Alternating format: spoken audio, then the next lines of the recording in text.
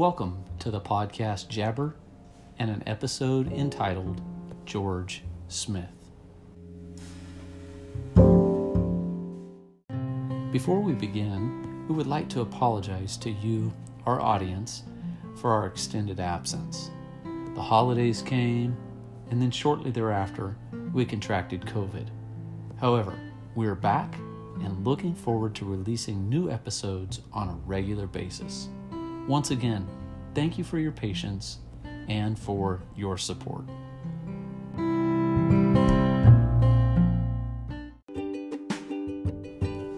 George Smith and his wife Beatrice happily anticipated their trip to France. A second honeymoon, they were calling it. There was an added intrigue to George, who was a skilled swordsman and sword designer. He had long hoped to study fencing with the French master Varilly, who resided in Saumur. So began for George and Beatrice several beautiful and adventurous weeks in France in the summer of 13. A second honeymoon. It would be something neither of them would soon forget. Since boyhood, George Smith had longed to see the beautiful Bocage country between Saumur and Cherbourg. A California native, he nonetheless admired French art and philosophy, passionately perused French history, and even spoke French fluently. He had visited France once before, but his stay had been extremely brief. This time he promised himself he would drink it all in. He would absorb it into his soul.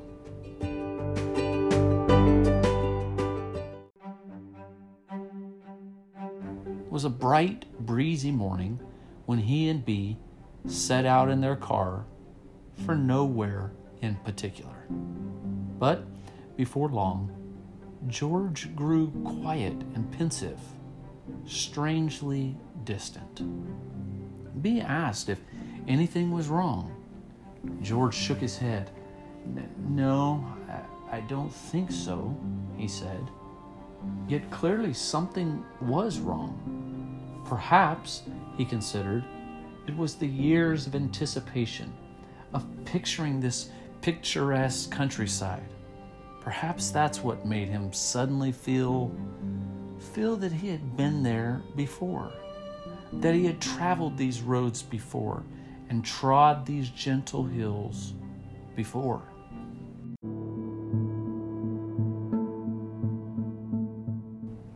I know what's on the trees over there, he told Bea, and then he described what he had never seen.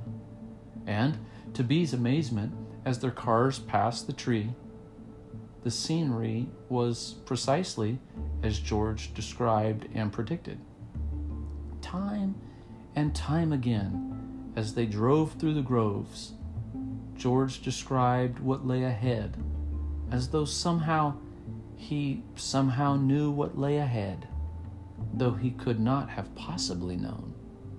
For days, the couple explored the Bocage country with George continually and correctly envisioning the miles that lay before them. Of course, the French have a phrase for it. They call it déjà vu, literally meaning already seen. The sense, sometimes faint, sometimes powerful, that one has been there before.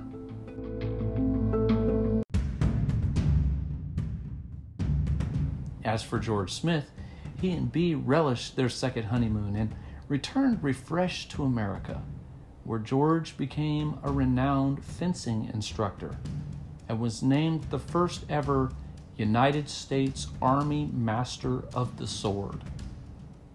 3 decades later, the world would hold its breath as that same man slashed his way to Berlin, cutting Hitler's army to pieces. He was a tank commander then. He was a brilliant, flamboyant, eccentric 4-star general nicknamed Old Blood and Guts. That's right. George Patton. George Smith Patton. And as General Patton's Third Army deftly, swiftly maneuvered its way through the roads of France, astonished soldiers and civilians, friends and enemies, exclaimed that it was as though George Patton knew precisely where he was going, as though he had been there before. Well, now that you know, he had, at least once before.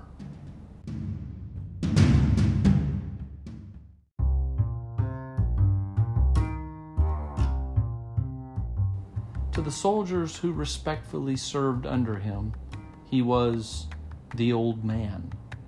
To his detractors, he was, as has already been mentioned, old blood and guts. To War Department officials reflecting on the odd-looking military uniform he had designed himself, he was the Green Hornet. To history, he is simply George Smith Patton Jr., one of the most colorful, most remarkable fighting men of this or any century.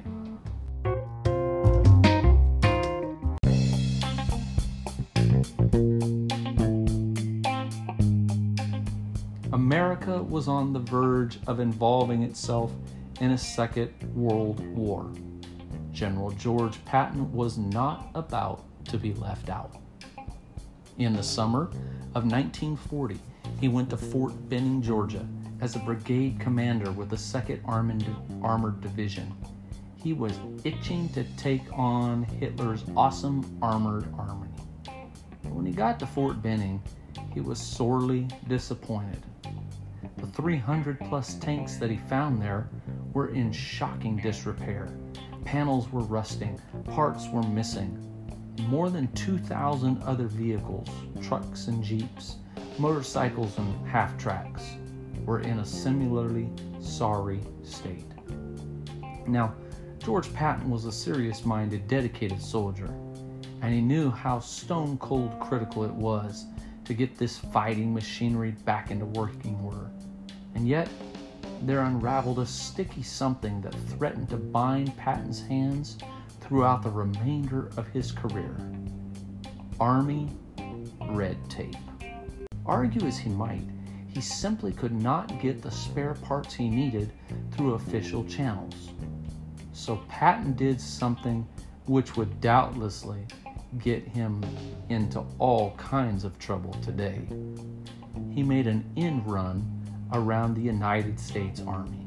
He circumvented their standard operating procedures by seeking to get private money to renovate the 2nd Armored Division. And the individual he got to finance that renovation, you just could not believe.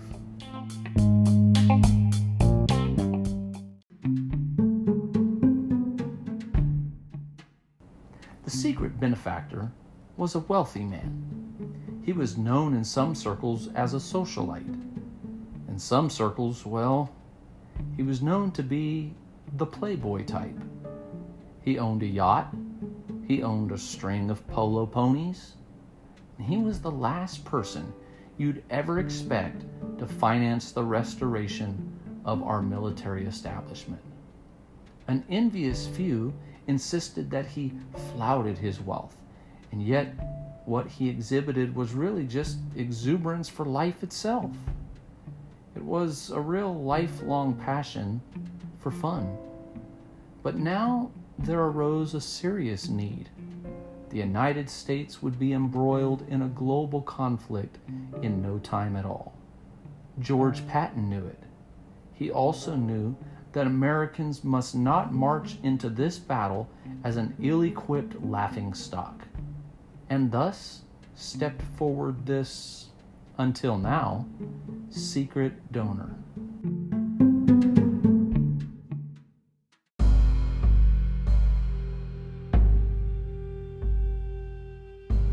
A concerned 55-year-old benefactor who, as I mentioned, had a reputation as a playboy, but who footed the entire bill out of his own pocket to repair Patton's tanks and trucks and half-tracks and the rest. Never ever to be reimbursed by the United States government. He was never reimbursed. The total personal cost to him surely was enormous.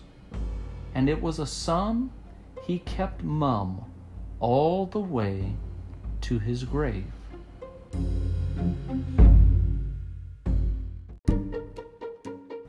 For the concerned citizen who quietly put his own cash on the line was no civilian at all. It was General George Patton himself.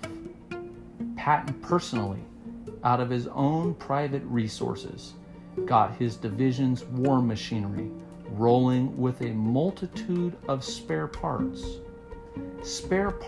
costing untold thousands of dollars, which he had ordered directly from a Sears and Roebuck catalog.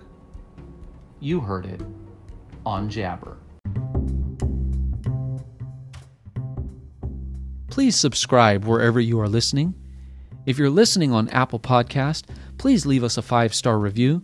That helps us so very much. Also, if you'd like to reach out to the show, you can reach us by emailing jabberpodcast@gmail.com. That's JABRpodcast@gmail.com. We look forward to hearing from you. Thanks again for listening.